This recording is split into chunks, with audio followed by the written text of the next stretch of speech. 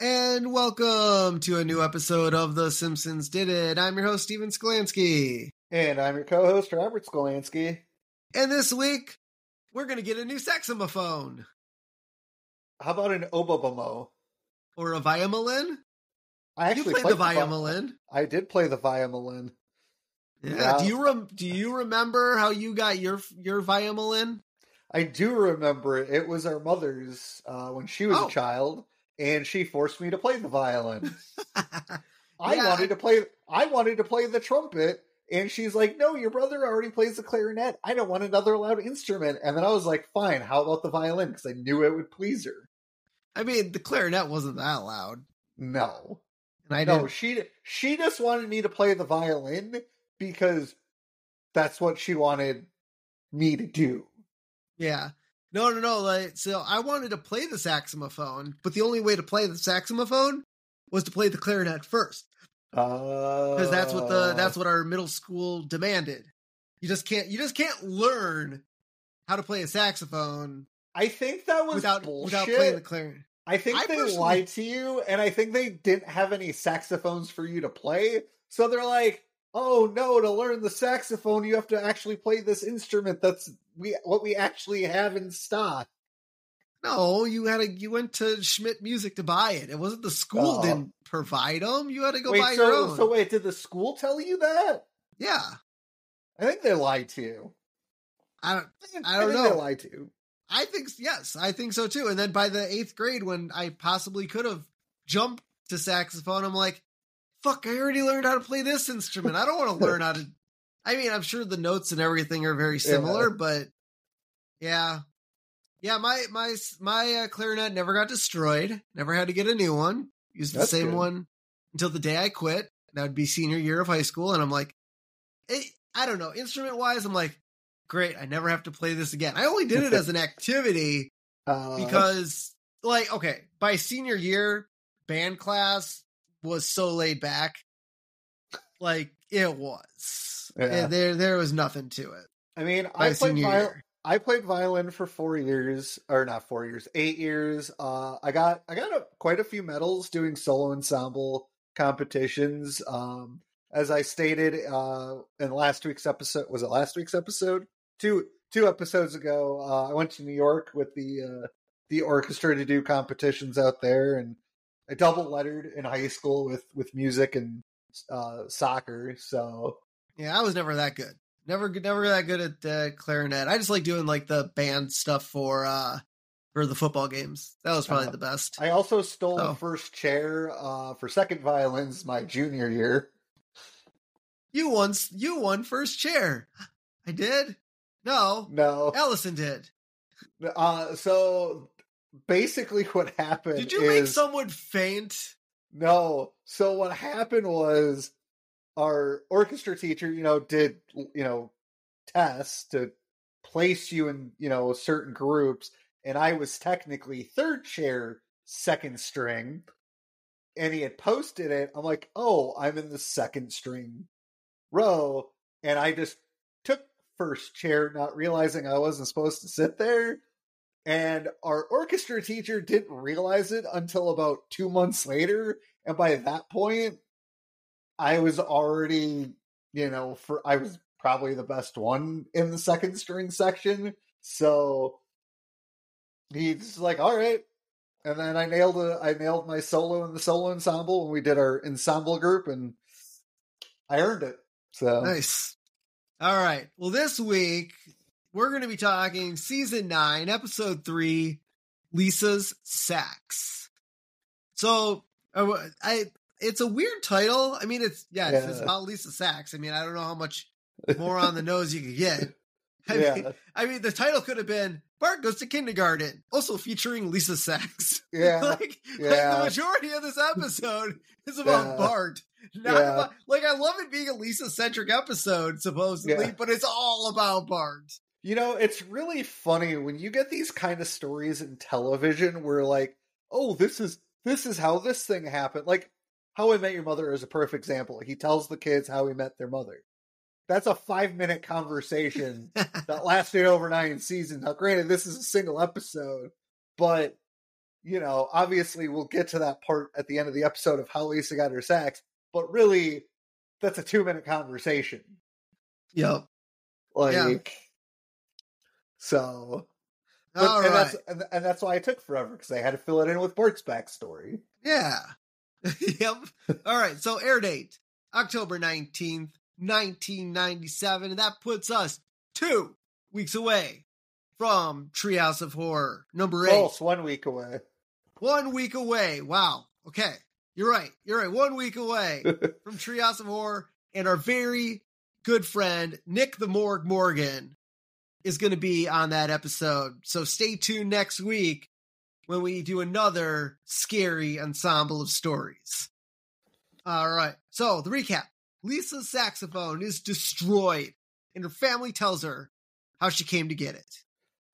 And by the way, for anybody who doesn't own the DVDs of this season, when you go on Disney Plus, this isn't actually the 3rd episode in their lineup.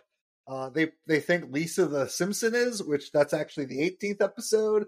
So you're gonna have to skip one because whatever it is with streaming services, they don't know how to order their episodes correctly. And this is the first time. This is the first time that Disney Plus really fucked this up. I mean, the only other one you can say Michael Jackson, but that doesn't really count because it was canceled. Oh, for The Simpsons, yes, but they screwed up X-Men. Oh, really? Cartoon. Yeah, that was out of order. Every single, except for Netflix. I don't think Netflix has a show that's out of order. I could be wrong. But Max has Batman the Animated Series out of order, and Hulu has Futurama out of order. Wow. Well, Hulu makes sense because they're owned by Disney. So that makes sense. Max, I'm not entirely sure why that happened. Yeah. So, yes, if you guys, I know we have quite a few fans who actually started rewatching The Simpsons because of our podcast. So if you guys are listening to this episode, just keep in mind on Disney Plus, Lisa the Simpson is on there as episode 3. Hold off on watching that one until episode 18. And then, I don't know what's labeled 18 on there, but everything else seems to be in order. I think it's not the Millhouse episode. It is, if I remember correctly, where is Lisa the Simpson in this bad boy? I think it might be Das Bus. Bus. Somewhere down there. Either way, just keep in mind that happened. All right. So we get a full intro this week. We're back. Bart was mad. Bart got in trouble. He must have been upset about something. Yeah. And he had to go right on the chalkboard about MTV. And he wrote, "I no longer want my MTV." And I'm assuming was 97 the time frame where music videos became less popular on MTV. So this punishment is a reference to the old MTV slogan, "I want my MTV." And yes, this is a jab at the channel's declining quality due to lack of music videos and an uptick in reality TV shows like The Real World. Yeah. I mean, after MTV stopped doing music videos, we all started watching VH1. And then there was a channel called Fuse, where we watched that in college all the time. Like, that had nonstop music. It was great. That was a great channel. And then I think it just got canceled. Like, the channel got canceled. Like, the channel went away. Because they realized... There was a channel in 2008 when my friends and I rented a house for like 6 months before we got kicked out by the bank because the landlord wasn't paying their mortgage. It was like not heavy metal. It was kind of a metal music video channel. They had Dokken, Ozzy, like bands like that. So I don't know if it's still around. Yeah. So, but it's I mean, I love it. I love the knock at MTV because I got pissed. I got pissed when all the and that's when the decline of humanity really started. Yep. When we lost MTV. Yeah. That's it. Yeah. So our couch gag this week, Homer runs in, stands in front of the couch. We're like, why is Homer standing in front of the couch? He should be sitting down on the couch. But none of the other Simpsons were there. Where are all the Simpsons? So the top half of his body pops off and lands on the couch, revealing Marge. Then the top half of her body pops off and it lands on the couch and revealing Bart. And then we get Lisa. And then finally, Maggie is in the center of the Russian nesting dolls of The Simpsons. I also like to point out in this full intro, I'm sure we pointed this out like way back when they were actually doing full intros, but Lisa's saxophone is blue and purple. Yeah, we'll have to keep an eye on that. I almost wonder if once they go digital, her saxophone becomes the right color. Oh, and the other thing, because we finally got a full episode or full run, one other thing that I can mention is season 9, Marge is still driving her sedan in the driveway. It's not her station wagon. I don't know how we've gone 9 years and that has not been fixed. Yeah, I don't know. That's weird. I thought I saw that. I'm like, Steve will mention it. Yeah, it's weird that it's a sedan and not a station wagon. It's just, it's odd. So our episode opens up on Homer and Marge singing their version of the theme to the show All in the Family. And it goes, boy, the way the Bee Gees played, movies John Travolta made, guessing how much Elvis weighed, those were the days. And you knew where you were then, watching shows like Gentle Ben. And Gentle Ben actually had a part on The Simpsons. Oh, Mister, we could use a man like Sheriff Lobo again. And this is the third instance of Sheriff Lobo being made on The Simpsons. The first one was in Marge in Chains, and he was last mentioned in Rosebud. And he was. Lobo! Bring back Lobo! Disco Duck and Fleetwood Mac coming out of my 8-track. Michael Jackson still was black. Those were the days. Oh great. My God, that is fantastic. Oh, I love it. This is actually on the Simpsons album. So I don't know how I feel about this beginning. Like, I mean, I love the song. Don't get me wrong. But what happens next kind of like freaks me out a little bit. All right. So we get an announcer saying The Simpsons are filmed in front of a live studio audience. Like, what? Where did this come from? I don't know. It's definitely kind of a weird opening to an episode. I maybe they were trying something new. I mean, don't forget, like, that they have new showrunner. Yep, and this was so this was the first episode with a brand new showrunner. Yeah. This was also the first episode that Al Jean has ever been credited has been written by himself. Oh. Like, he wrote 80 to 90% of this script. Maybe that's why it's odd. Because this was also executive produced by Al Jean and Mike Rice. Yep. Yeah. So, maybe they were trying something new to keep The Simpsons fresh. Remember, it's not 9 years now. I mean, I guess they're trying something new, I guess. Yeah. And so Homer calls Bart a meathead. He walks into the living room and he's like, "Hey, meathead, what you watching?" And Bart's that's also a reference to All in the Family, I believe. The meathead line. And Bart says he was checking out the Warner Brothers network. We all remember the Warner Brothers network, don't we? I remember the Warner Brothers network. And so we get a knockoff of Michigan J. Frog coming on, which they used to do with the Warner Brothers. And he sings, "We're proud to present on the WB another bad show that no one will see. I need a drink." Oh, that was so great. For those of you that are not the age of this this thing, I mean, the WB network had like Seventh Heaven. Yeah, it had Smallville. I mean, Smallville people was watch good. a lot of people watch Smallville, but in the afternoon was like Animaniacs, Freakazoid.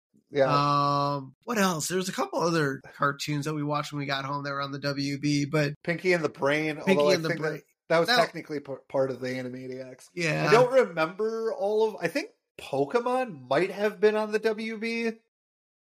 Yeah, that was I either don't the know. WB or UPN. UPN, another channel that doesn't exist. So yes, this was a jab at the WB for having the notoriety of being in the bottom 6 of ratings, and its shows being last chances that will not make it to other networks. Yeah. Good news is our demographic, just looking at our demographics, ages 35 to 44 is our largest demographic of 45%. Oh, they know. So I think we have our listenership should understand this joke. And I'd like to point out our American, I would say our American listenership, because I don't know about Europe. Yeah, so I mean our Australia. We're over we got good listeners all over the country, and I'm proud of that. But funny enough, just looking at our analytics here, we have 1.2% of our audience is over 60 years old.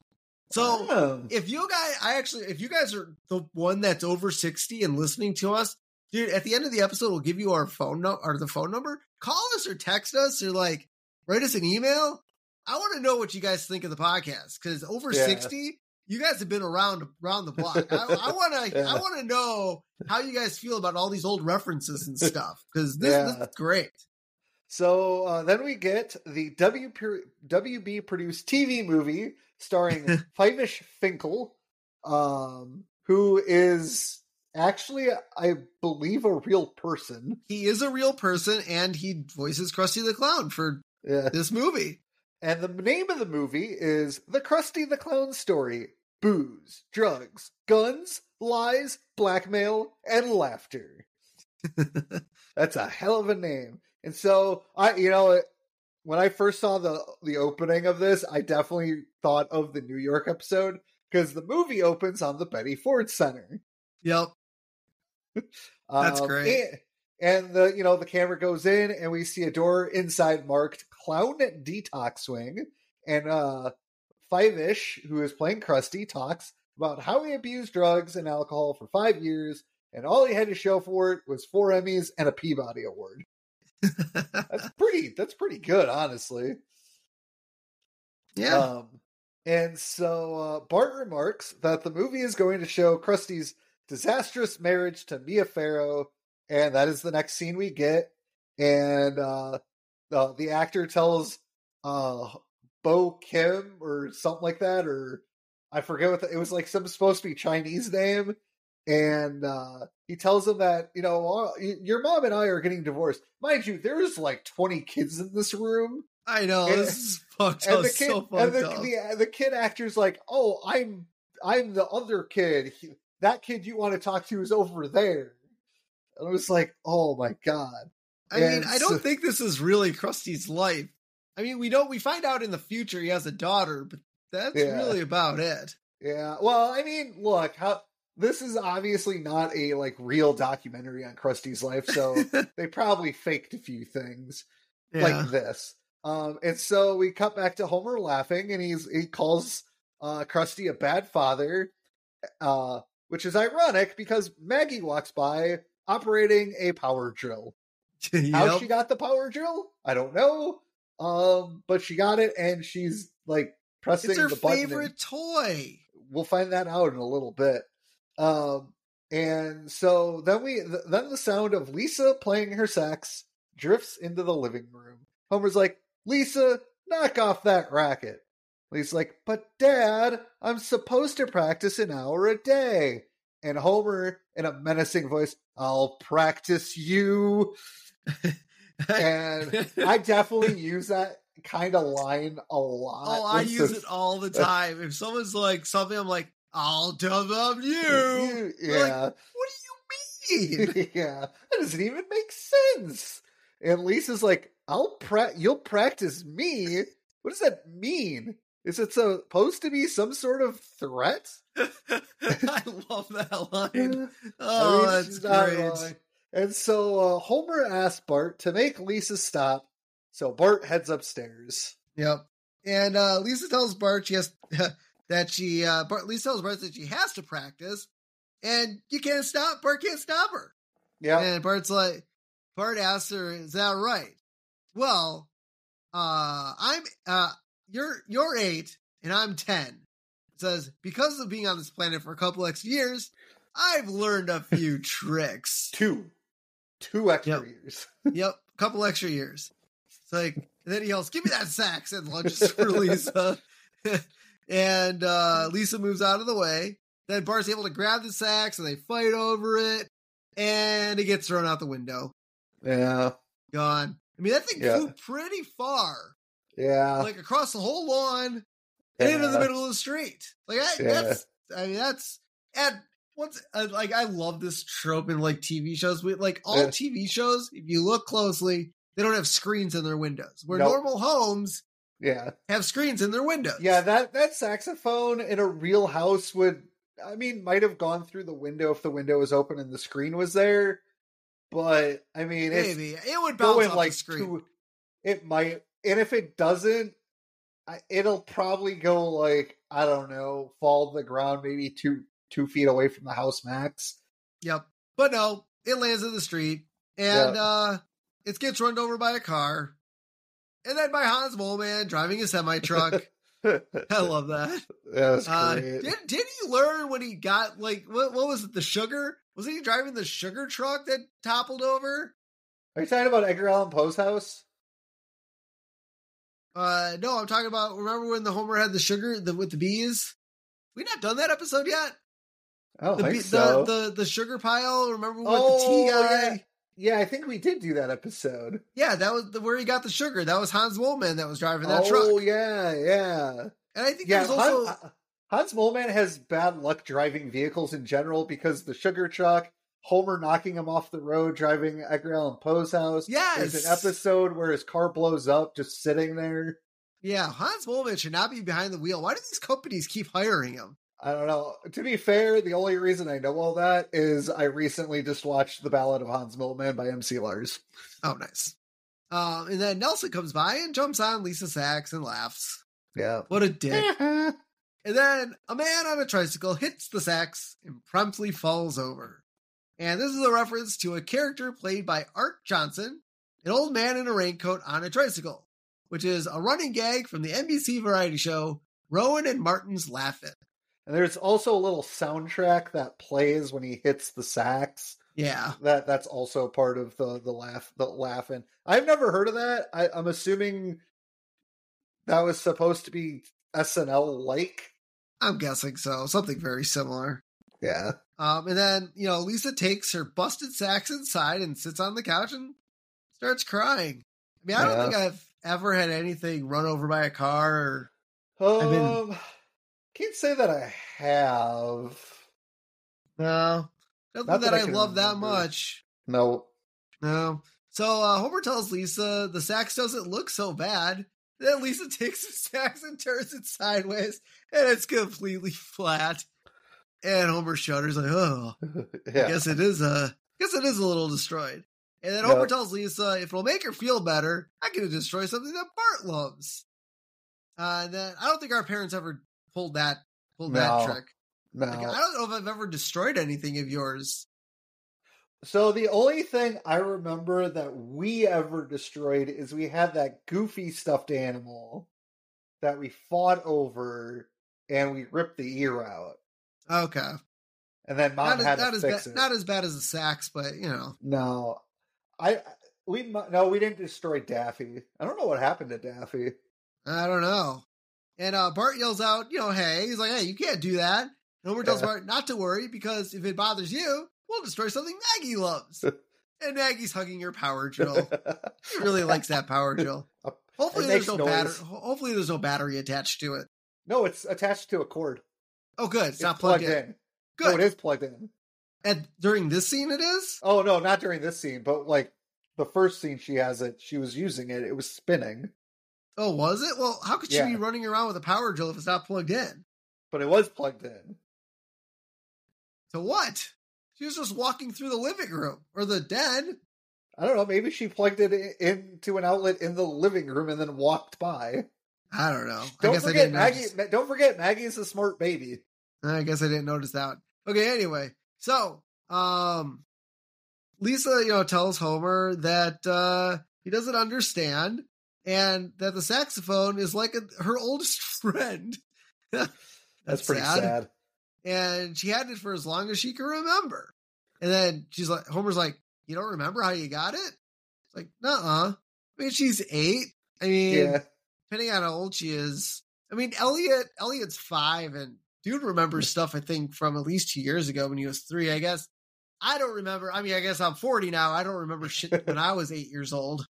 Honestly, I don't remember a lot as a kid. I remember a little. I mean, I'm 36. The only thing I really, really, truly remember, and I think we've talked about it on the podcast before, was when I set your room on fire when I was 3.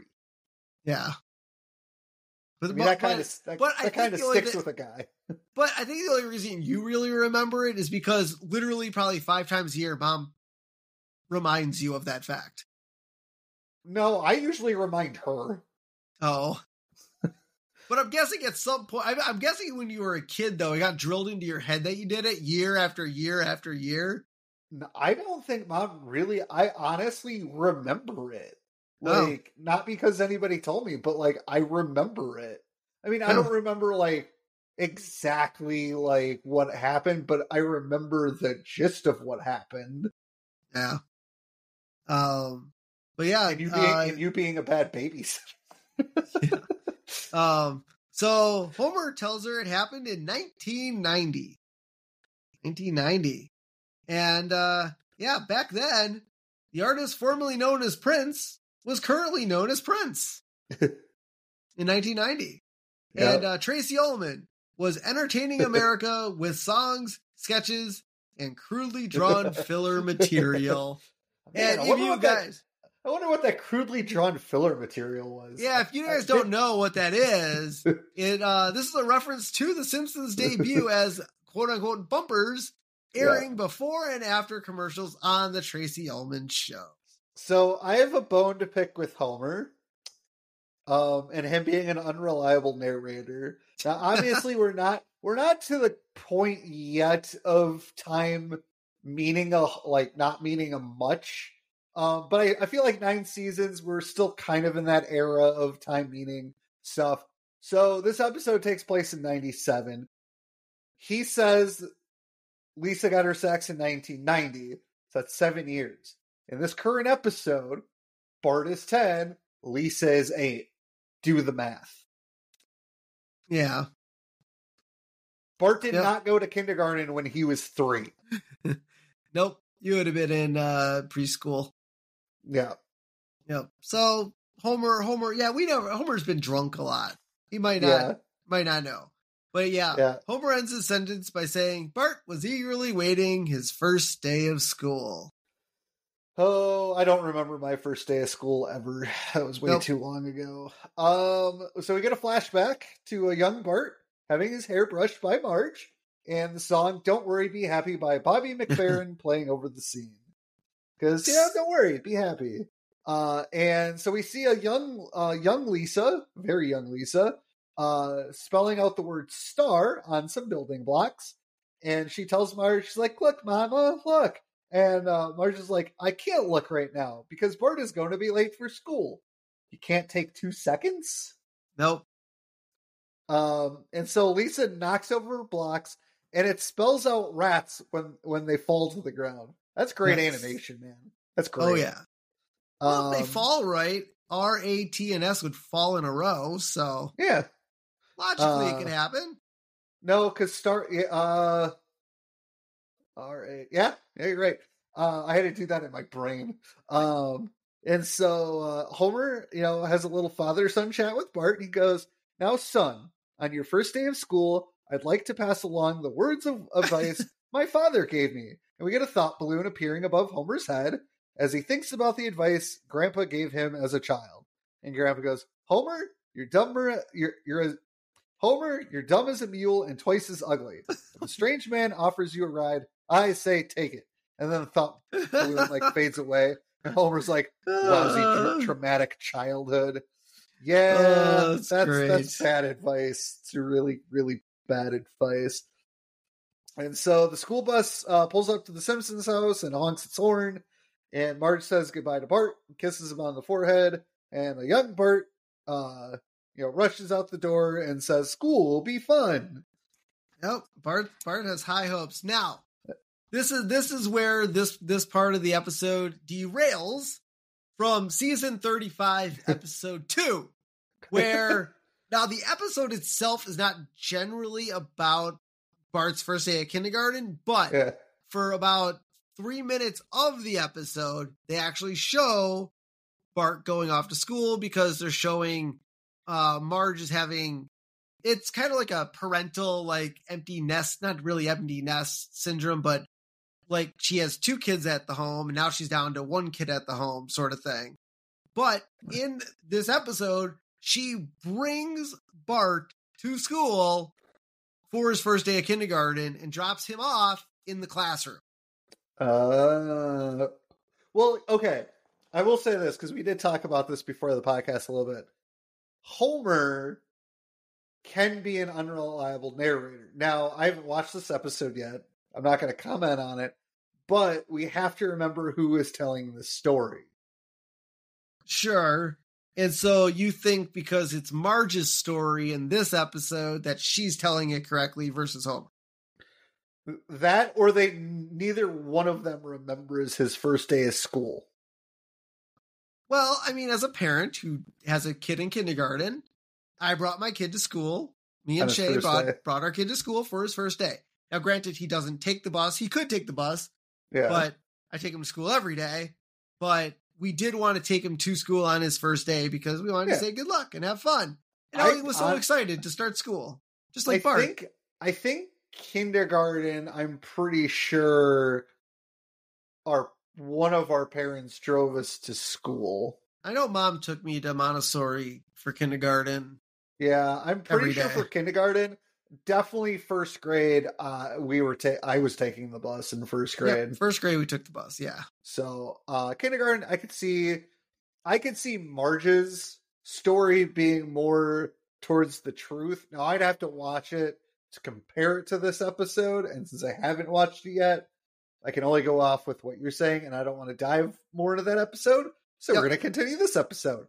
Principal Skinner welcomes the new kindergartners, and he goes, but instead of calling himself, by his real name, Principal Skinner, he goes, "I'm Principal Sinner."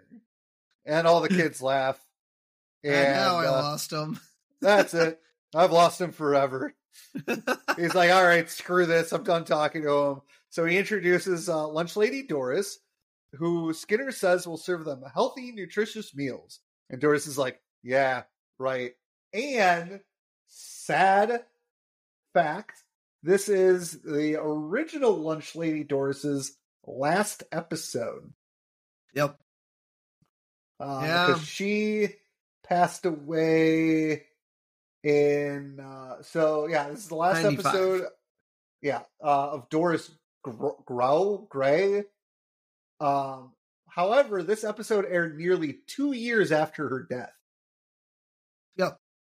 So they were maybe they just had a track of her, saying certain lines as the lunch lady. Yeah.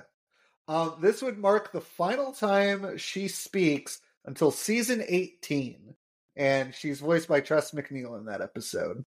It's funny. It's funny to think about that 9 years has passed now since this episode.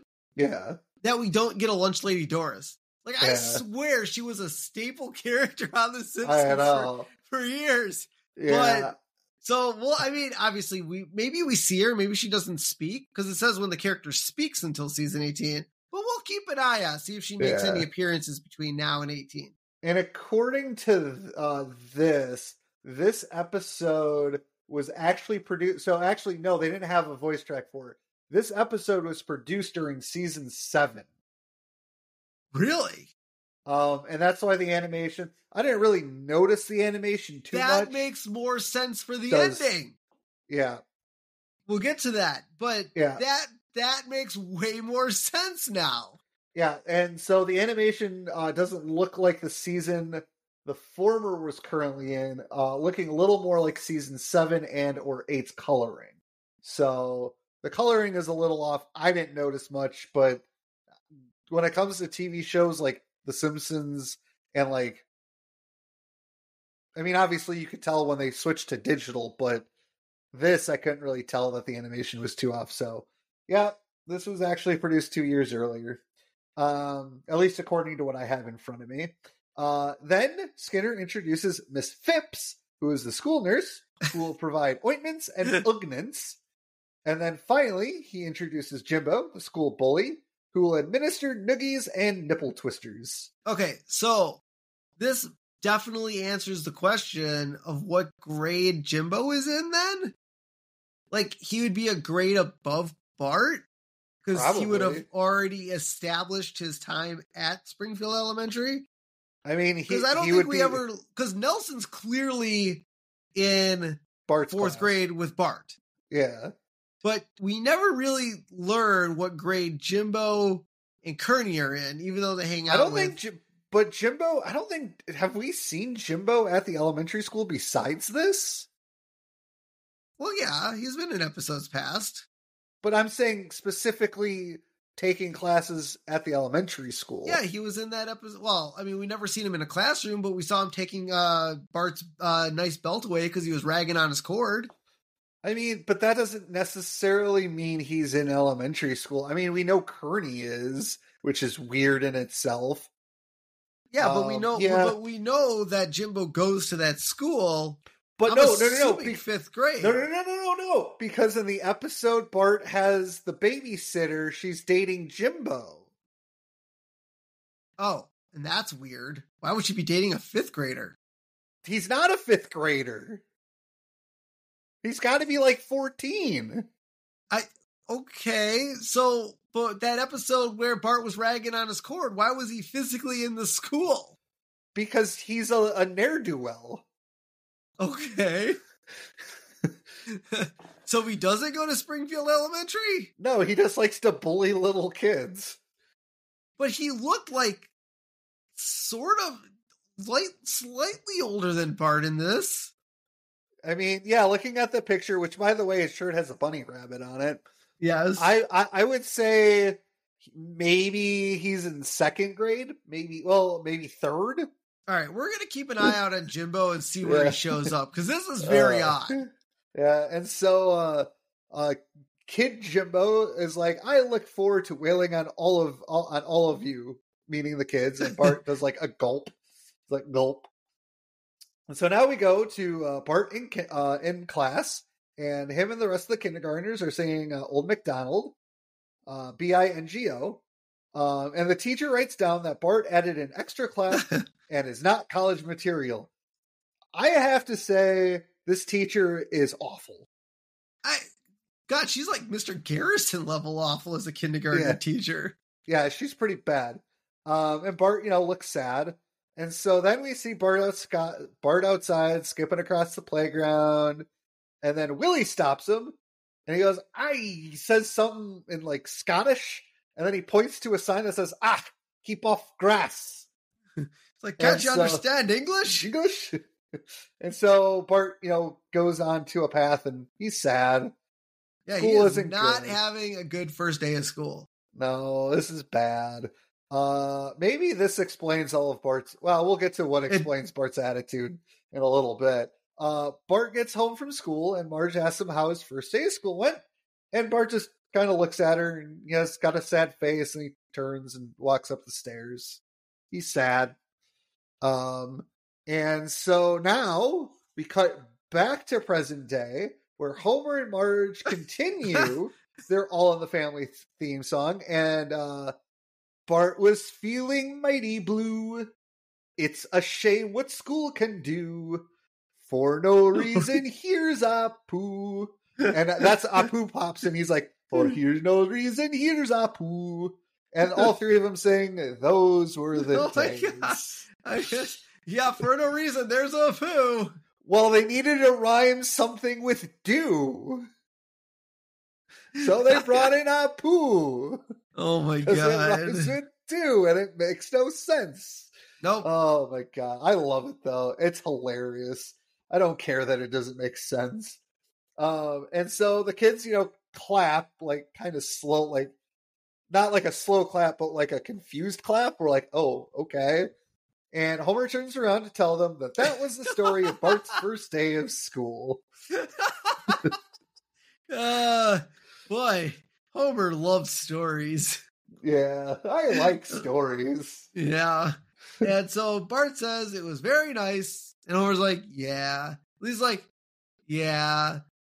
But you're supposed to be telling me a story about how I got my saxophone. Dope.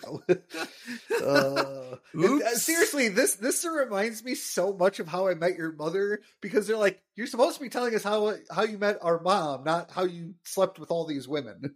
Yep. Yeah. And so now we go to commercial after Homer yells down. Yes. So the next scene, Marge, can't get Maggie to burp. And she asks Homer to give it a try because he's the dad. Dads can burp their babies. Homer's like, no problem. I'll just give her a sip of beer. And Homer's like, he's like, it's time. It's Miller time. Wally, did he have a duff in his hand? Yes, he did. What made them write in the script Miller time? I mean, it might have been a really big slogan in the late 90s. Well, it was, but I don't hold a Guinness and be like, oh, it's Miller time and drink my Guinness. Yeah, I don't know. I think also part of this kind of feeds back to where parents used to give their babies like a pinky's worth, like they just dip their finger in like a whiskey or some sort of alcohol and rub it on their gums to suit, like, so that babies would stop crying. So that was more for teething, not burping. Yeah, I know, but I still think it kind of goes back to that. So Homer's like, well, if whiskey will make her stop crying, maybe beer will make her burp. Well, beer would make you burp because it's got bubbles and carbonation. Yes. But Homer's not that smart. That's not his logic. Yeah. So Marge yells at Homer, and Homer says his dad gave him beer when he was a child until I wrapped my little red wagon around a tree. And then we get a flashback of the kids' version of a car wreck. Like bicycles and wagons, and like it's just mayhem everywhere. Yep. And Child Barney tells Homer that they should never drink again. Back to present day, and we never did, as he is taking a sip of beer. So Homer and Barney were childhood friends? Did we? Well, I mean, I think we knew they knew each other in high school. Yes. So we get. I don't remember if this is a normal episode or if this is Treehouse of Horror. I can't remember which. But there is an episode where we get young Carl, young Lenny, young Homer, young Barney, young Moe, like all in a group. That was Treehouse of Horror. Was it Treehouse of Horror? Yeah. Because I know it was a Stand By Me knockoff. Yeah. So maybe it was Treehouse of Horror. But I don't know. We'll have to see if there's another kid, like a Homer is a kid episode.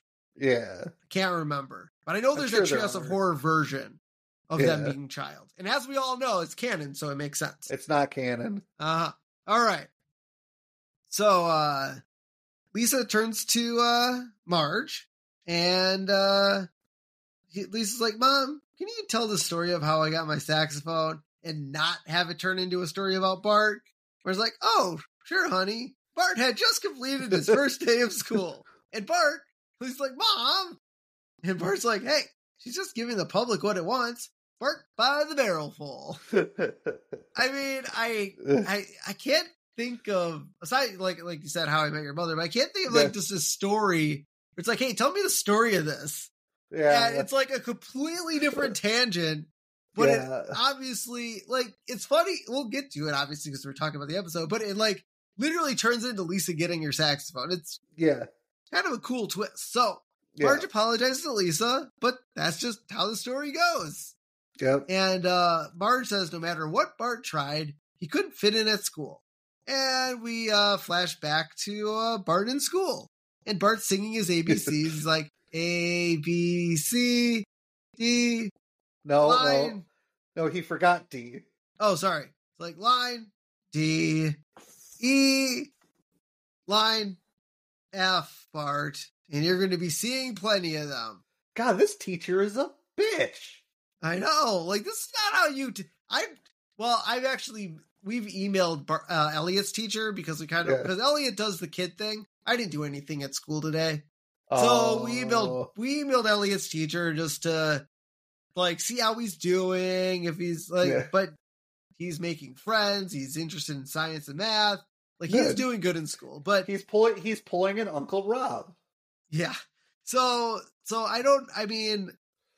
Bart, you gotta ask him the things he's learning, not just, hey, what did you do in school today? It doesn't matter. It's always nothing. Doesn't matter what it is. I'll get it out of him when I come visit. Okay. But anyway, yeah, the teacher is definitely the problem. I feel like had Bart had a better kindergarten teacher, Bart could have been a completely different student. Yeah. Completely different. God, Springfield Elementary sucks. Yep. And back at the house, Bart is curled up in bed, and Marge asks him if he'd like to read a book. And she holds up Curious George and the Ebola virus. Jesus Christ. That's great. Oh, my And Bart God. says no. Then Marge asks if he'd like to color something. And Bart's like, I did. And he points to a picture where you wrote the word sad and drew a crying son. And he also drew himself with knives in his back and blood coming out of him. And Marge is clearly worried because that is definitely not something a kid should be drawing. No. And if your kid has a notebook full of disfigured and horrible looking things in it, I would get them checked out. Yes. So Homer is watching TV where there's like jazz music playing, and his fingers are snapping. He's like listening to, something really weird. And we see that Homer is watching Twin Peaks. And the man says, that's some damn fine coffee you got here in Twin Peaks. Damn good cherry pie. And then we see a scene on the TV. A guy is dancing with a horse next to a tree that has a stoplight hanging from it. And Homer's like, brilliant. And he laughs like, I have absolutely no idea what's going on. I've never watched Twin Peaks. I've watched the first 3 episodes of Twin Peaks, but that really doesn't get into how crazy it is. Yeah. It's still fairly tame for the first few episodes, but one of my friends at work is totally into Twin Peaks, and he's like, that show gets off the rails kind of funky. So Shay wants to watch it. I do want to watch it. I think eventually we'll probably get around to watching it.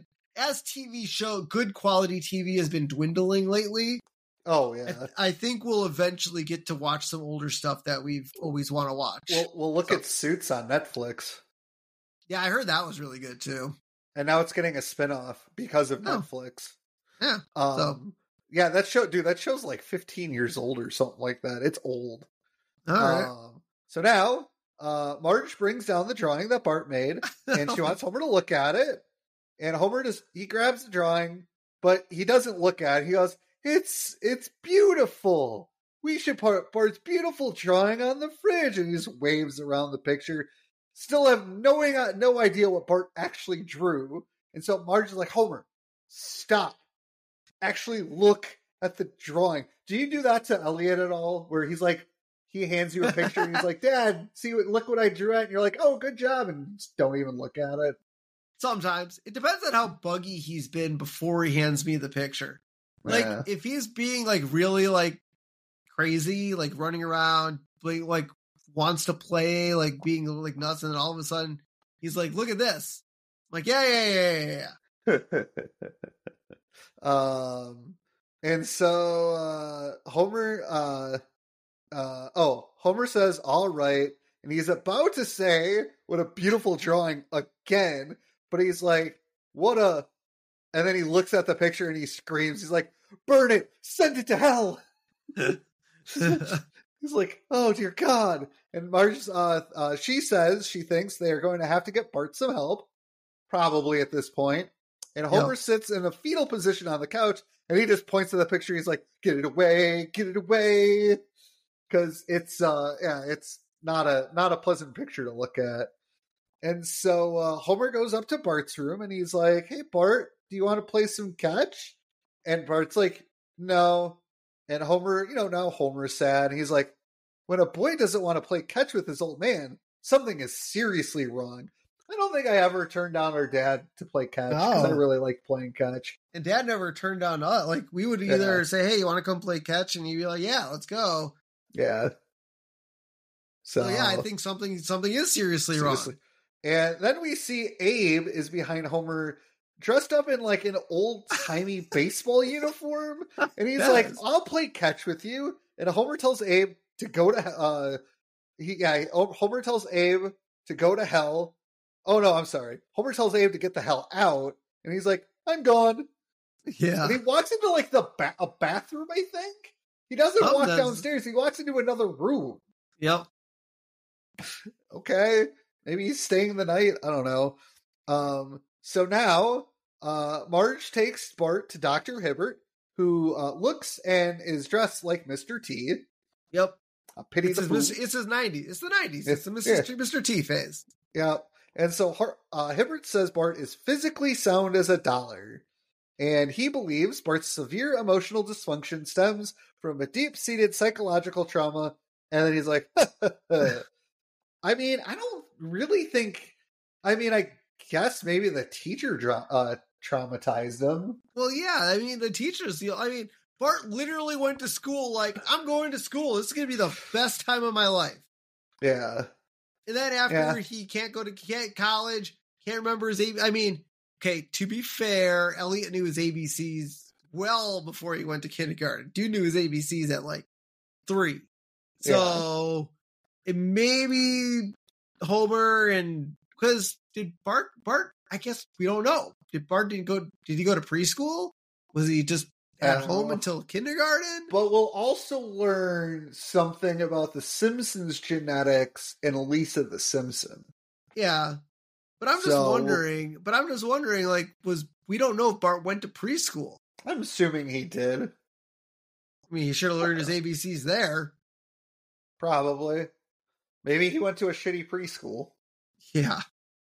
And so Marge says since they had nowhere else to turn, they went and saw the school psychologist, Dr. J. Lauren Pryor, who last appeared in Marge versus the Monorail. And I can't remember him in the Monorail episode. I don't remember him in that episode either. I know he was in Bart the Genius. Yeah, like way back in season 1. Maybe he was just there. Maybe he didn't have a speaking role. I don't remember either. And he tells he goes, "Mr. and Mrs. Simpson, there's nothing to be alarmed about.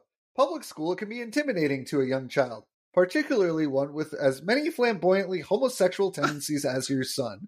And Marge's like, "Bart is gay." Hey. And the doctor's like, "Bart?" And then he looks at the file and realizes he has the wrong file. And that file belongs to Milhouse. Yeah. I mean, Milhouse is a little bit weird. I don't think he's gay at all. I think the psychologist is a bad psychologist. Yeah, well, considering Milhouse is in love with Lisa. Yep, Lisa. Didn't he date Janie? No, he dated the one chick that went to like the all-girls school. That's right. Yep. Yeah. And so the doctor's like, "Well, the point I'm trying to make is that Bart must learn to be less of an individual and more a faceless slug. That's horrible advice. Yeah, but it's funny. When Bart's in 4th grade, clearly he's seen him again. And he's like, oh, Bart's a genius. I have no recollection of talking to him in kindergarten. Yeah. Bart's a genius. Like, what the fuck? What are you talking about? Yeah, I don't know. And so so we see Lisa is with Homer and Marge, and she has quickly put together a puzzle of the Taj Mahal. And, the doctor, the psychologist is impressed. And he's like, how old are you? And Lisa's like, 3 3/8. Okay. Now, that's not entirely correct because there's 12 months in a year. So it would be, there's no mathematical way that 3/8. Well, maybe there would be if you're, I don't know. Maybe she has some points, but if you're like 1/4 is 2/8, which is about 3 months. So she's like 3 months and like 14 days. So 15. Yeah. Yeah. So maybe she's good at math. I'm not sure. Yeah. And the doctor asks Lisa, he's like, well, if I have 5 apples and I take away 3 apples, how many apples do I have? And Lisa correctly answers 2 because it's really simple math. Yeah. And then Homer's like, wait a minute. Just sits there, does the math in his head. Yep, she's right. And Dr. Pryor's like, Marge, Homer, I believe your Lisa may be gifted.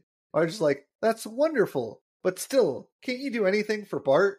And Homer's like, Marge, he's 5. His life is over. Peace is the wave of the future. And little Lisa's like, wave of the future. Oh my God. No, you can't just ignore your other child. Yep. And so the psychologist tells Lisa that she is right. And he tells Homer and Marge that if they nurture her gift now, there's no telling what she can do. And Homer's like, wow, think of the possibilities. And we get a thought bubble. Lisa has won the Nobel Prize. And then Homer's like, nah. You get a next thought bubble. Lisa has won the Nobel Prize for kickboxing. And she kicks the guy in the thought bubble. Yeah. I don't think that you can get a Nobel Prize for kickboxing. No, because normally the Nobel Prize is for peace. Yes. Well, science. You get it in science, economics. But not kickboxing. Not kickboxing, no. And then Homer just stares at the doctor, says he will give him the address of a nice preschool. So Lisa isn't going to, I'm just wondering, does Lisa not go to preschool? She just stays at home with Marge all day? Well, she's 3. Remember, Marge is a stay-at-home mom. Yeah, she's 3. What are you talking about? Elliot was in preschool, was 4 weeks after he was born. Me and Shay had to go back to work, man. That's called Elliot daycare. Daycare and preschool are, once you get to, so it's like daycare, Elliot was daycare through preschool. Yeah. Because you go preschool then to kindergarten. So, yeah. He just moved his way up into the toddler room and then into the preschool rooms. Yeah. But, Marge is a stay-at-home mom, and she's like, Lisa gets to stay home. She's not sending her off to preschool. But now they are. Yeah. Well, didn't Maggie go to the Ayn Rand place? No, I thought that was just a daycare for the night. I don't know. I don't know. Maybe Maggie isn't going to there on a regular basis. I'm not sure. So we get Miss Tillingham's School for the Snotty Girls and Mama's Boys. Nice. I love it. And some children are, chanting cross my heart and hope to die. Here's the digits that make pi. 3.145298732. And then we fade away over to the teacher. And they're smart, I guess. And Homer and Marge talk to the teacher. She says the preschool is the highest quality and that 75% of their graduates go on to first grade. Okay. Only 75%? That's not a good preschool either. No, I think they're saying from preschool they skip kindergarten and go to first grade.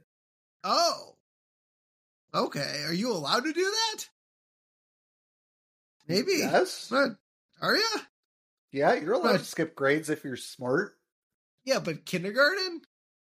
What do you do in kindergarten? Draw fucking pictures? You learn a lot in kindergarten, or so I think Elliot's doing.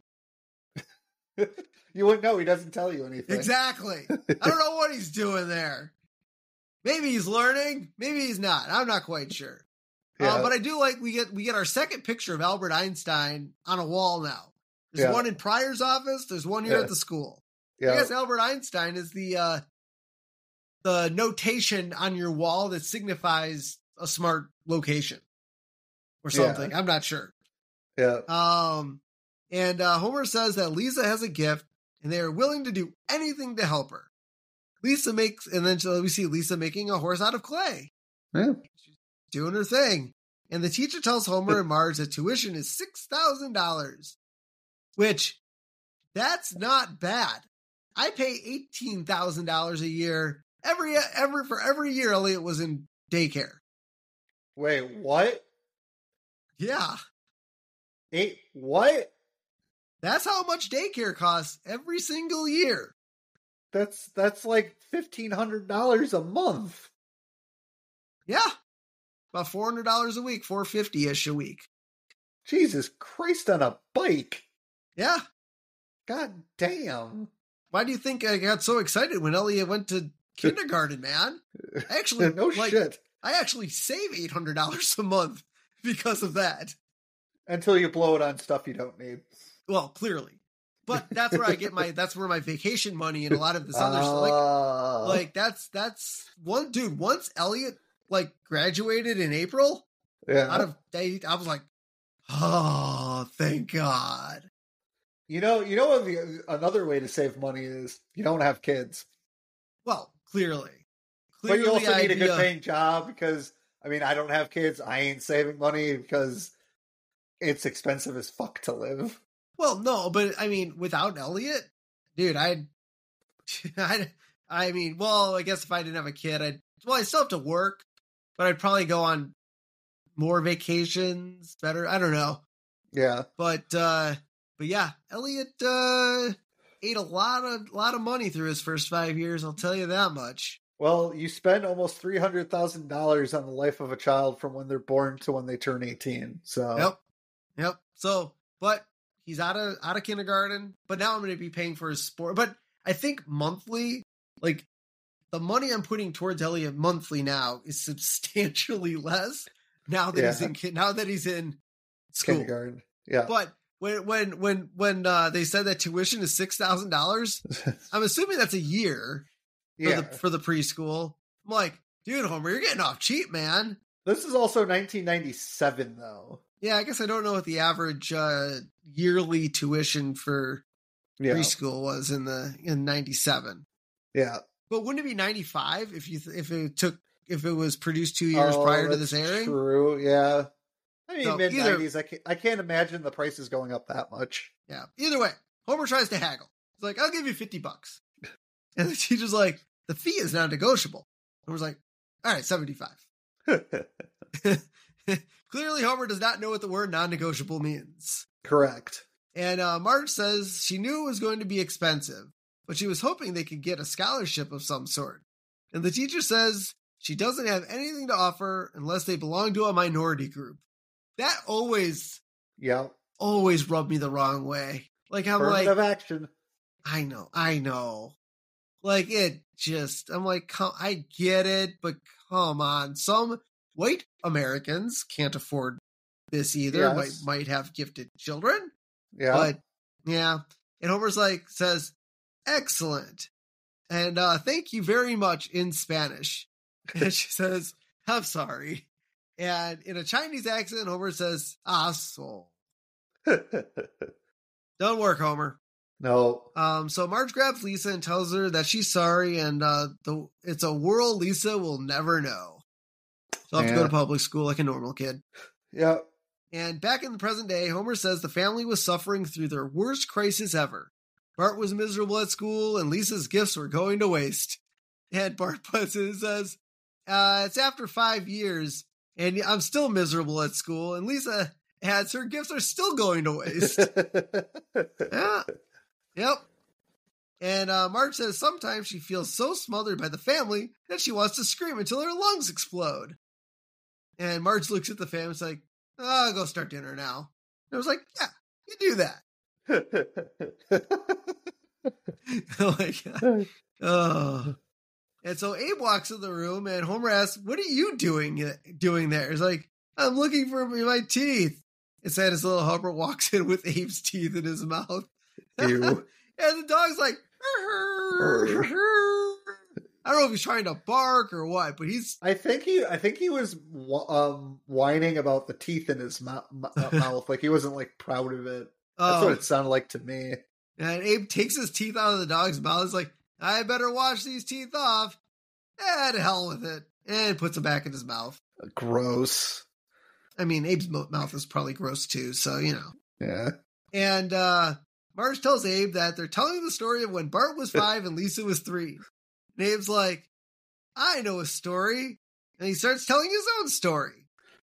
He's like, it was 1906. President was divine Miss Sarah Bernhardt. And all over America, people were doing a dance called the Funky Grandpa. Oh my God. And then Abe starts to dance and then immediately falls asleep while standing up. Oh, Grandpa. And Marge starts the actual story back up, and she says if their situation wasn't bad enough, Springfield was going through an unseasonable heat wave. I feel like this is the second time we've had to deal with the heat wave in Springfield. Second time, and this was in Bart of Darkness. Okay. And so we see Homer watching the news in his underwear, and Kent says the heat wave continues, and that day's temperature exceeded the record for this date set back 4 billion years ago when the Earth was just a hot ball of molten lava. I don't think it's that hot. No. Nope, I don't think it's not that hot. And the picture they use next to Kent while he's doing the story is a picture of Kent with a dog pulling at his shorts, and the caption reads, feeling hot, hot, hot. And he's doing the little tee-hee pose. Yep, and that's modeled after the Coppertone Girl. Yeah. And Homer, so we see Homer wiping himself with some frozen food, and Marge walks in, and she's like, have you seen the frozen peas? And Homer lifts up his butt and pulls out the frozen peas and hands them to Marge. Marge's like, you keep them. Yeah. This is also the second time we've seen Homer rub himself with frozen food. I think that was also Bart of Darkness. Yep, when they used it was that heat wave. That's where there was the pool mobile, and that's when they got the pool. The pool. And so Marge tells Homer that if they can't get Lisa into the expensive preschool, they should find other ways to encourage her, like an art class or ballet lessons. And she even suggests they could do something at the museum on Saturday. And Homer's like, oh, forget it. I'm not spending my Saturdays at a museum. He's like, oh, I get that all the time. Shay always wants to take Ellie to museums. And I'm like, I don't want to go. Go to the museum. Maybe you'll learn something. Maybe if they had foosball. Which brings me to Homer going, unless, do museums have foosball? And we see Homer imagining himself playing foosball with Michelangelo's David, and he beats the statue. He's like, all right, who's next? And then we get the guy from the screen painting, and he just kind of screams. Yeah. Me! That's what it is. And so Marge says it doesn't matter because everything costs money that they don't have. Man, if that ain't true in 1997, it's definitely true today. I mean, how do the Simpsons do anything? Gold. I don't know. Marge says, unless, and Homer's like, unless what? And Marge explains they have $200 they have saved up for a new air conditioner. And Homer tries to protest that and says they've needed a new air conditioner for years, and says their stopgap solution is getting cranky. And we see a white cat with a paddle tied to its tail, waving the paddle up against a block of ice. And this white cat is Snowball number 1. Yep. Now, here's the funny thing. When I was a kid watching this episode, Yeah. I always remembered this, but I always thought the cat was white. I didn't know it was Snowball 1. Like, I just didn't know. I thought it was like, oh, this is their cat that they've always had. But I thought it was white because it was, like, frozen. Because it was tied to a thing, and it was fanning a giant ice cube. I thought maybe the cat was just cold. And that's how they animated it. Yeah, no, that's Snowball number 1. I mean, maybe that's why it was white, because it was cold as hell. And so Marge can't believe Homer and says she is trying to give Lisa a head start in life, and Homer isn't helping a bit. And Homer's like, Marge, name one successful person who ever lived without air conditioning. And Marge is like, Balzac. No need for potty mouth just because you can't think of one. And Marge tries to explain that Balzac is a real name. And Homer's like, And Homer's like, if ifs and buts were candy and nuts, I forgot how the rest of it goes. And the rest of it actually goes, if ifs and buts were candy and nuts, we'd all have a Merry Christmas. And the only reason I know that is the movie The Slammin' Salmon. Nice. So Marge asks Homer to promise not to buy an air conditioner until they have figured out how to help Lisa. And Homer's like, I promise. He's like, there must be another way to get an air conditioner. So now we get like the front shot of the house, and we hear the sound of an air conditioner. And we see Homer sitting on the couch, and there's like icicles on the picture. It's cold as hell in there. And Homer goes, recirculated air. And then we see Snowball 1, who's practically frozen, walk by Homer. And so Ned confronts Homer. He like knocks on the window, opens up, and goes, well, sir, I hate to be a suspicious Aloysius on you, but did you steal my air conditioner? And he actually like got angry at the end there. And I get it. It's a heat wave. Yeah. And we see there's damage done to Flanders' house, and the fence between them is also damaged, and there's an air conditioner on the Simpson house. And there's like up by 2x4s, and yeah, there's like footprints in the lawns, and yeah, it's definitely not good. And Homer says he admits that it looks bad. And Homer's like, asks Flanders like, haven't you heard? Let he without sin cast the first stone. And then Todd nails Homer with a rock. He's like, I got him! Todd doesn't have any sins. Nope. And then back in the present, Marge says, as things look their worst, Abe jumps in and says he realized he could make money by selling his medication to deadheads. And for those who don't know, deadheads are fans of the band The Grateful Dead. Yep. And Marge asks, what are you talking about? Nothing. Because clearly Grandpa is not taking his medication. Correct. And so, as Marge was saying, things could be worse for Lisa or Bart. And so, young Bart at story time, teacher's reading. It's like the ugly duckling was amazed to realize it had grown up to be a beautiful swan. So you see, children, there is hope for anyone. Or it's like, even me? Teacher's like, no. God. It's terrible. All the time with him. Yeah. And so we see Bart sitting on a bench on the playground by himself, and he's sad. And a young little Milhouse comes over and says hi to Bart and tells Bart he has soy milk because the real kind of milk can kill Milhouse. Ew, so he's lactose intolerant to a degree of death, apparently. Yes. And Bart says he wishes he would have was interesting like Milhouse. Oh my God. Yep. And Bart watches Milhouse drink his milk and gets an idea and makes a fart sound with his hands over his mouth. And then milk shoots out of Milhouse's nose as Milhouse laughs. Now, I want to keep an eye on things because I swear to God, Milhouse has drunk regular milk before. No, it's milk. No, I know that, but I feel like he's drunken regular milk before, and we'll keep an eye out for it. Yeah. Have we done that episode yet with the rat milking? We haven't done that episode yet. Yeah, I don't think so. No, milking rats. Ugh. And Milhouse tells Bart that he's funny And Bart asks if he is, and Mel says yes. And the world needs a clown. And so Bart stands on the bench making fart noises and says, "Duty, booger." And the kids laugh, and Jimbo says, "That's killer material." So Bart's even impressing Jimbo at this age, although Jimbo picks on Bart later on and steals his lunch money. So yes. I guess it's a love-hate relationship, I guess. Yeah. And so we get Bart's first performance at school, and he sings and dances on a picnic table in front of all the other kindergartners. And Siggy's like, "Skinner is a nut. He has a rubber butt." And Skinner appears out from behind the tree. It's like, "Young man, I can assure you my posterior is nothing more than flesh, bone, and that metal plate I got in Nam.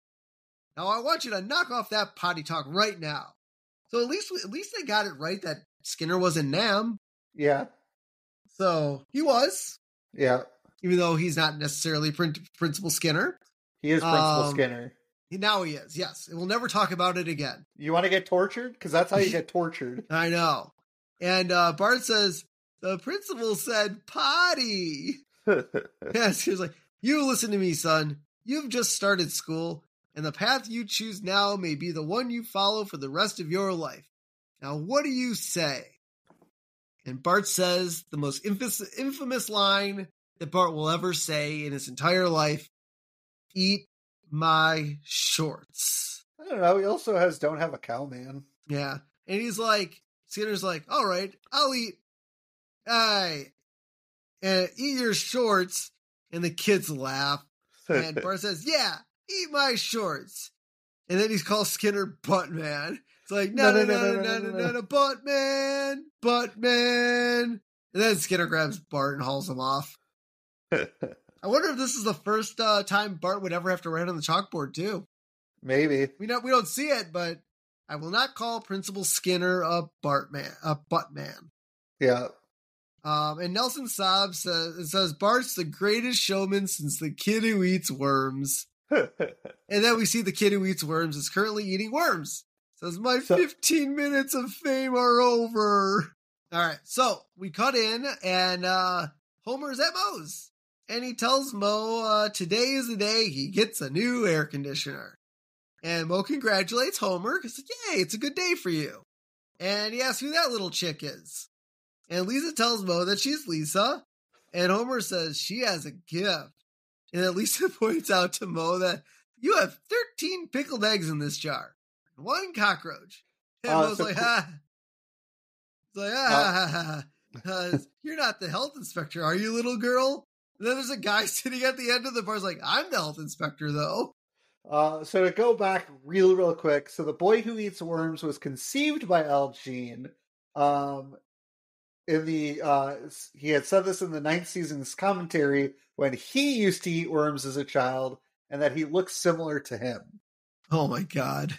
So yeah, that's Al Jean making fun of himself eating worms. Nice. More Moe. So Moe pours the health inspector a margarita, and the inspector pulls a needle out of the drink, and Moe he's like, "That's a parasol." And for those who don't know, that's the little umbrella.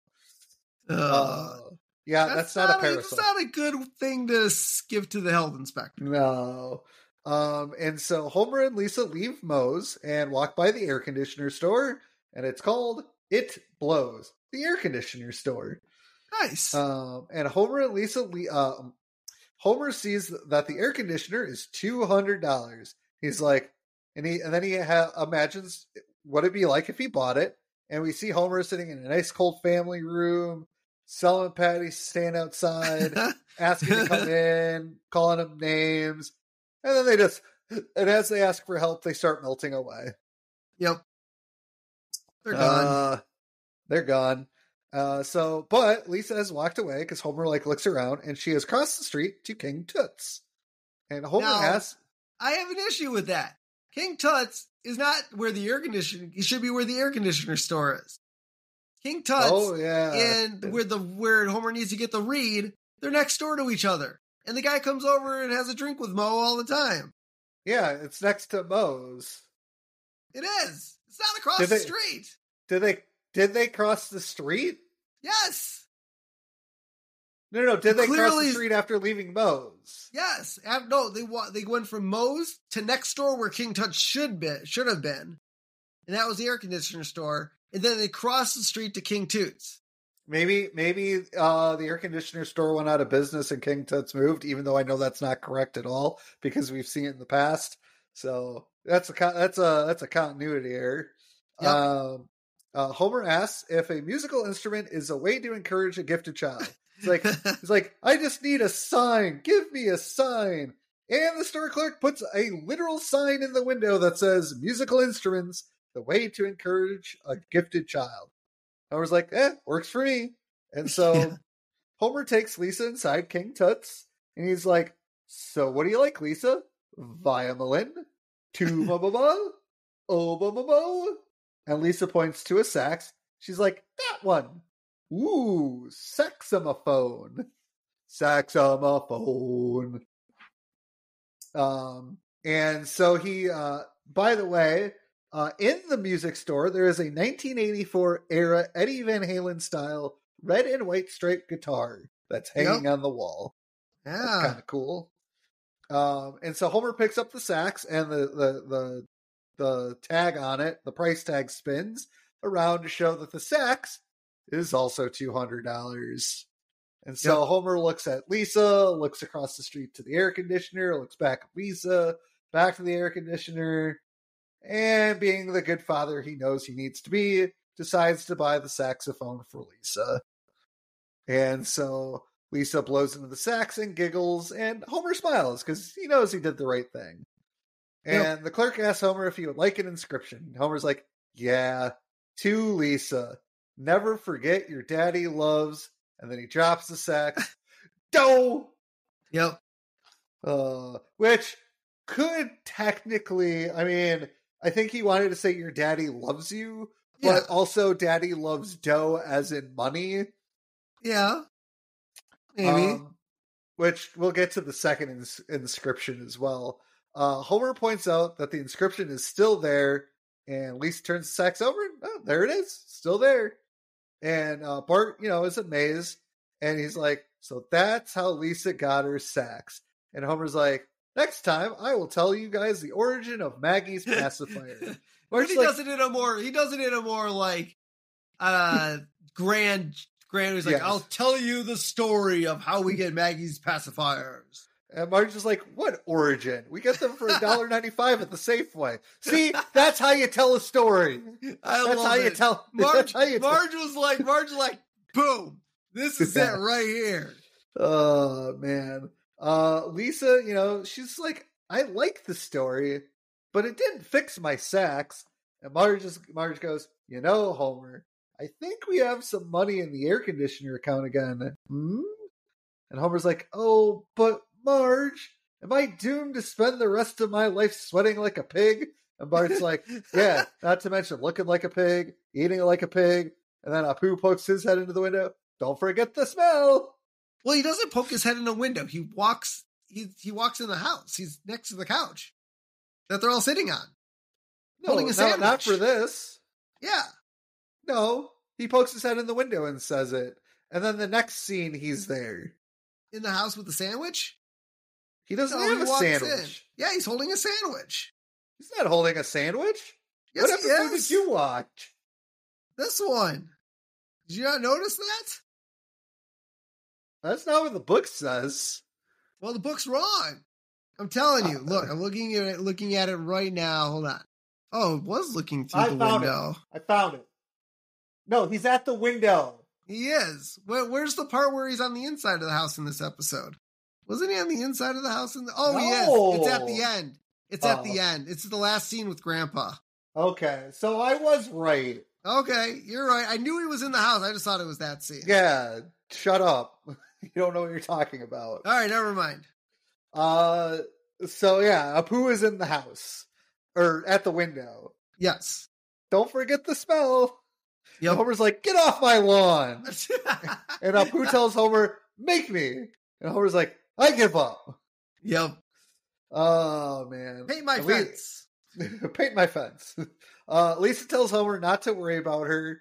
It's not about how the sax looks. It's about how it sounds, and it sounds awful. Yep. And Homer and Marge, are now watching TV, and it's another scorcher. And to cool off, nothing beats Fruitopia, the iced tea brewed by hippies, but just distributed by a heartless multinational corporation. Now, Fruitopia is a real drink. It's a real... Yeah, have you ever had it? Yeah, I think I've had it, yeah. Isn't it distributed by Pepsi or Coke, one of the two? Fruitopia is Coca-Cola. That's what I thought, yeah. So it makes sense. It's an iced tea brewed by hippies, but distributed by a heartless multinational corporation. No. Fruitopia is a fruit-flavored drink introduced by the Coca-Cola Company's successful Minute Maid brand in 1994. It was targeted to teens and young adults. It was not tea.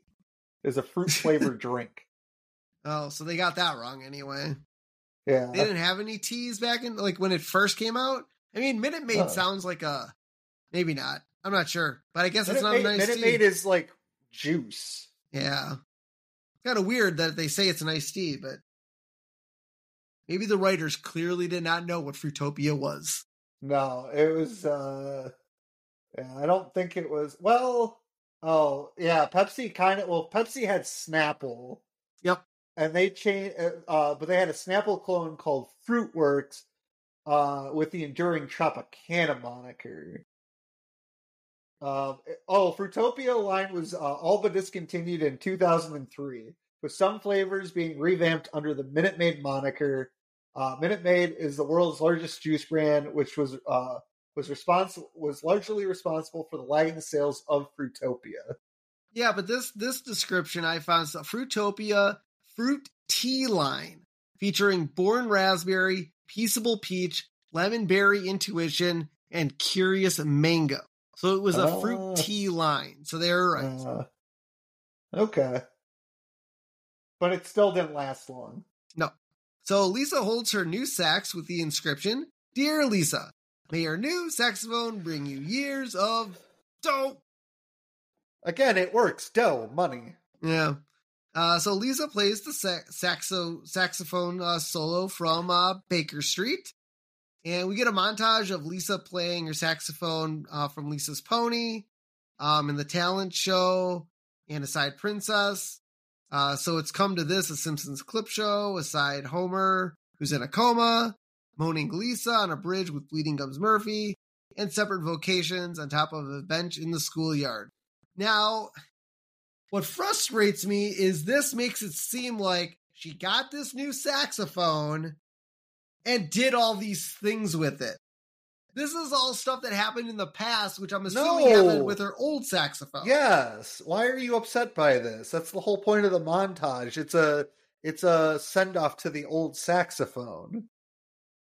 Oh, she's playing the song in She's playing the song in the present, and the montage is a send-off to the old saxophone. Oh, I guess it's a remembrance. Oh, okay. I guess that makes more sense.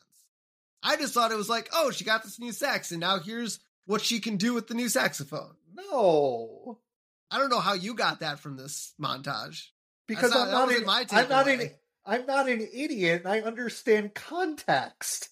What context? She was sitting on her bed playing her saxophone. Yeah, and it was a sadder song. That's a sad song? Yes. I did not recognize that as a sad song. I thought it was a happy song. It's not a happy song. I don't know. Clearly there was nothing, not. To me, there was nothing that says this is a remembrance. That's because you're dumb. No. Yes. There was nothing in the episode that was making that, putting two and two together. They replaced the old saxophone, and so she played this, and then they showed clips of her playing the old saxophone. I don't know. Anyway, so Marge tells Homer that he's a good father, and Homer says he learned from the master. And the camera pans over to Abe playing peekaboo with Maggie. And it's like, where's Maggie? Where's Maggie? Oh, I can't see her. I think my retinas have been detached again. And then Homer and Marge laugh. And then Apu comes out of the kitchen, eating a sandwich, and says that Abe's as blind as a bat. And they all laugh as Abe flails around. Probably not the best. By the way, bats aren't blind. No, they use sonar. There's nothing. And, they can see out of their eyes. Yeah, but not far. That's why they have echolocation. Yeah, but they're not blind. Not blind is like, well, they're not blind like they can't see, but they can't see more than like a couple feet in front of their face, though. Yeah, have you seen how tiny their eyes are? Yeah. Still doesn't make them blind. Well, if I stood in front of a bat, it probably couldn't see me very well. I'd probably be a blurry blob. You don't know that. I trust them scientists. So we get the Simpsons theme song is done on the sax over the credits. Makes sense. It's a fitting way to end the episode. So yeah.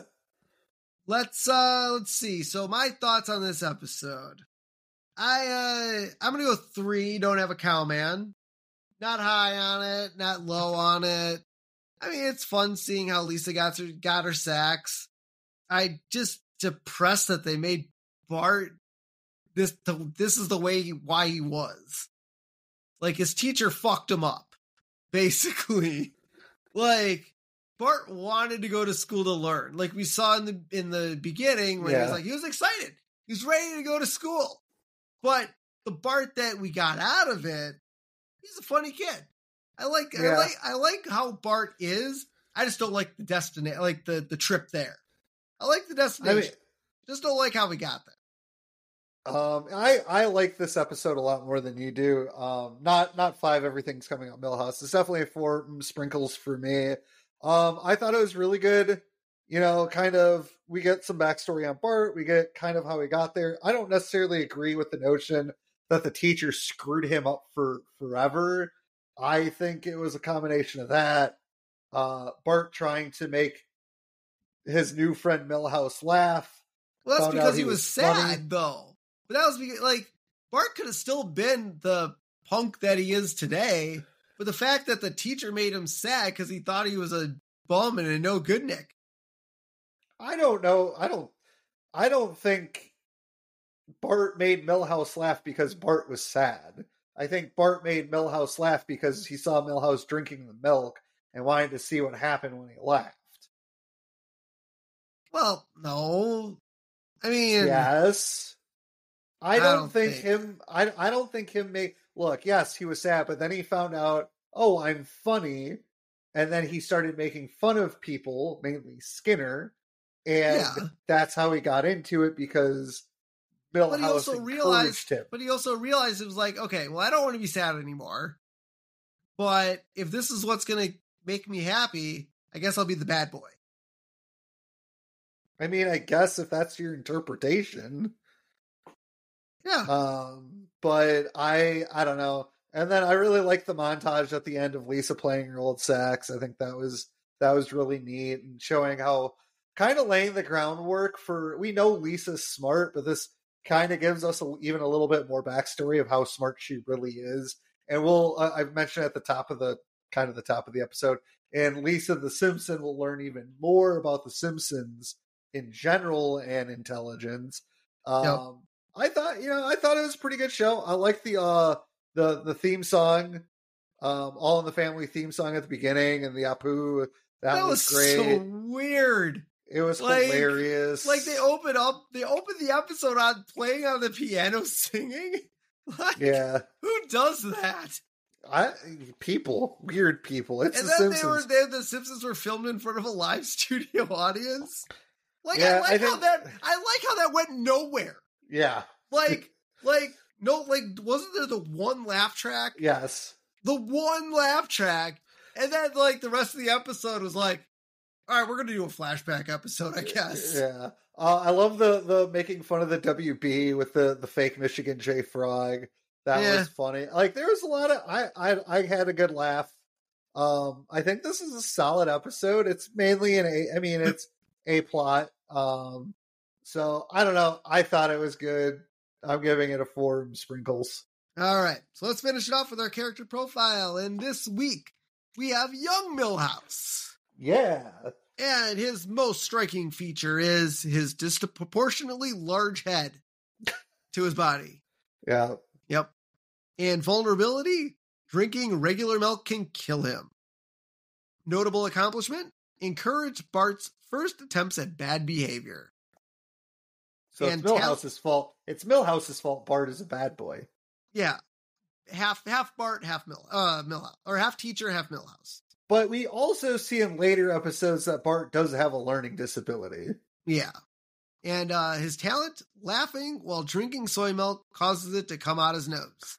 I don't know if that's really a talent. I don't know if that's a talent, but I mean, not many people can make milk come out of their nose. It burns. Yeah. It only ever happened to me, I think, once. It burns. Never had it happen to me, ever. Yeah. So, you guys can check us out on all the YouTube platforms, Spotify, Apple Music, iHeartRadio, Pandora, pretty much everywhere. You can even tell Alexa to listen to us. So do it once. Just say, "Hey, Alexa, play the Simpsons Did It podcast." And she'll do it. She responds to us. She loves us, I guess. If you like to give us some feedback, feel free to email us at thesimpsonsdiditpod@gmail.com. You can give us a phone call at 612-584-0986. Listen to Jalen LeBron's voicemail message and leave us a voicemail. And also, if you like, you can also feel free to text us at that number and I'll get your message. And we'll read it on the air. So, lastly, you can find us on our social media on Facebook, The Simpsons Did It Podcast, on Instagram at The Simpsons Did It Pod, same thing on Threads. So until next time, I'm Steven Skolansky. And I'm Robert Skolansky. And this has been The Simpsons Did It. Shh.